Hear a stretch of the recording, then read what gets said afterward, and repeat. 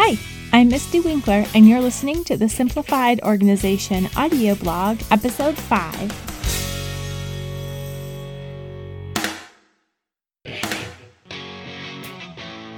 Too many people think that being organized means having a clean house. But as a struggling messy with a perfectionist streak that makes me want to either go whole hog or entirely give up, I'm here to say, organization is about getting the right things done in your life, not about having tidy closets, labeled containers, or pretty planners. Those things are great, but they are not the point. Let's get to the point. An interval plan for the holidays.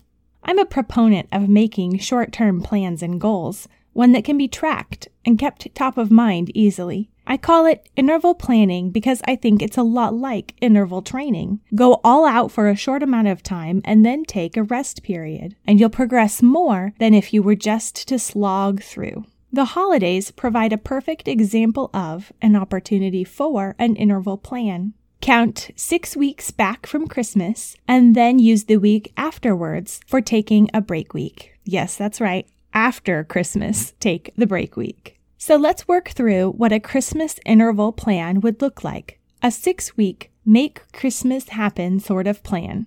You can try out this concept of planning and executing in bursts. And then if you find that it works for you, you can start off the new year with a new planning strategy. Perfect timing. So if you were to make a 6-week Christmas interval plan, you would start by theming the weeks. Week 1 would be make the lists. During the first week of the Christmas interval plan, I would wrap my mind around what needs to be done, who I need to buy presents for, what activities we will participate in, and all that. Make a list, or 10, and check it much more than twice.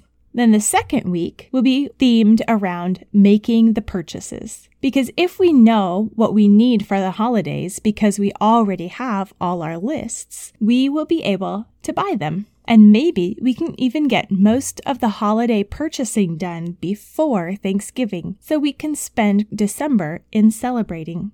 This is about much more than the presents. This is the week to round out any decor needs, gather party supplies, and stock up on pantry non-perishables that we will need for holiday baking and cooking.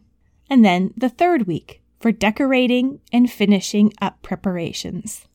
The third week will probably be right around the beginning of December, right around Advent after Thanksgiving. It's time to start making the house feel like Christmas. There might still be some Christmas shopping to cross off the list and get done this week, but the main goal of this week will be to decorate and start the celebrations.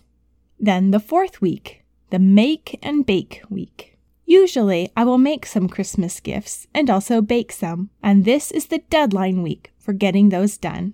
This is also the week that I make sure that the kids get to any Christmas activities or crafts that I'd planned on. It's easy to think, oh, we should do that, and then it never happens because there's no time really set aside for it. This is the week to make sure that some of those things happen. Week 5, wrap presents. This always takes me multiple days because the times where prying eyes and big mouths aren't around are few and far between. So I take a whole week and plan on using my bits of margin for wrapping those presents and doing it with lots of Christmas music and maybe some hot cocoa. Week 6. Celebrate. It's hard work.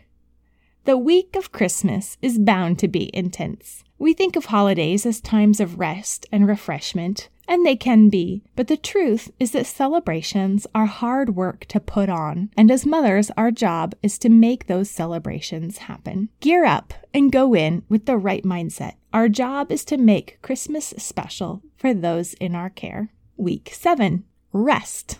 The week between Christmas and New Year is the time to crash, wallow in packaging and leftovers, read good books, play games, and recover. Now, we don't travel for Christmas, but if you do, your timeline might look different. That's why you should always take the first week before your interval for making those lists and making sure that you have the deadlines correct for anything that you need to do, that you need to make happen within a certain time frame. And be sure to check out the free interval guide at simplifiedorganization.com/audio. That's simplifiedorganization.com/audio to get the free guide for creating your own interval planning system. And tune in next week for more.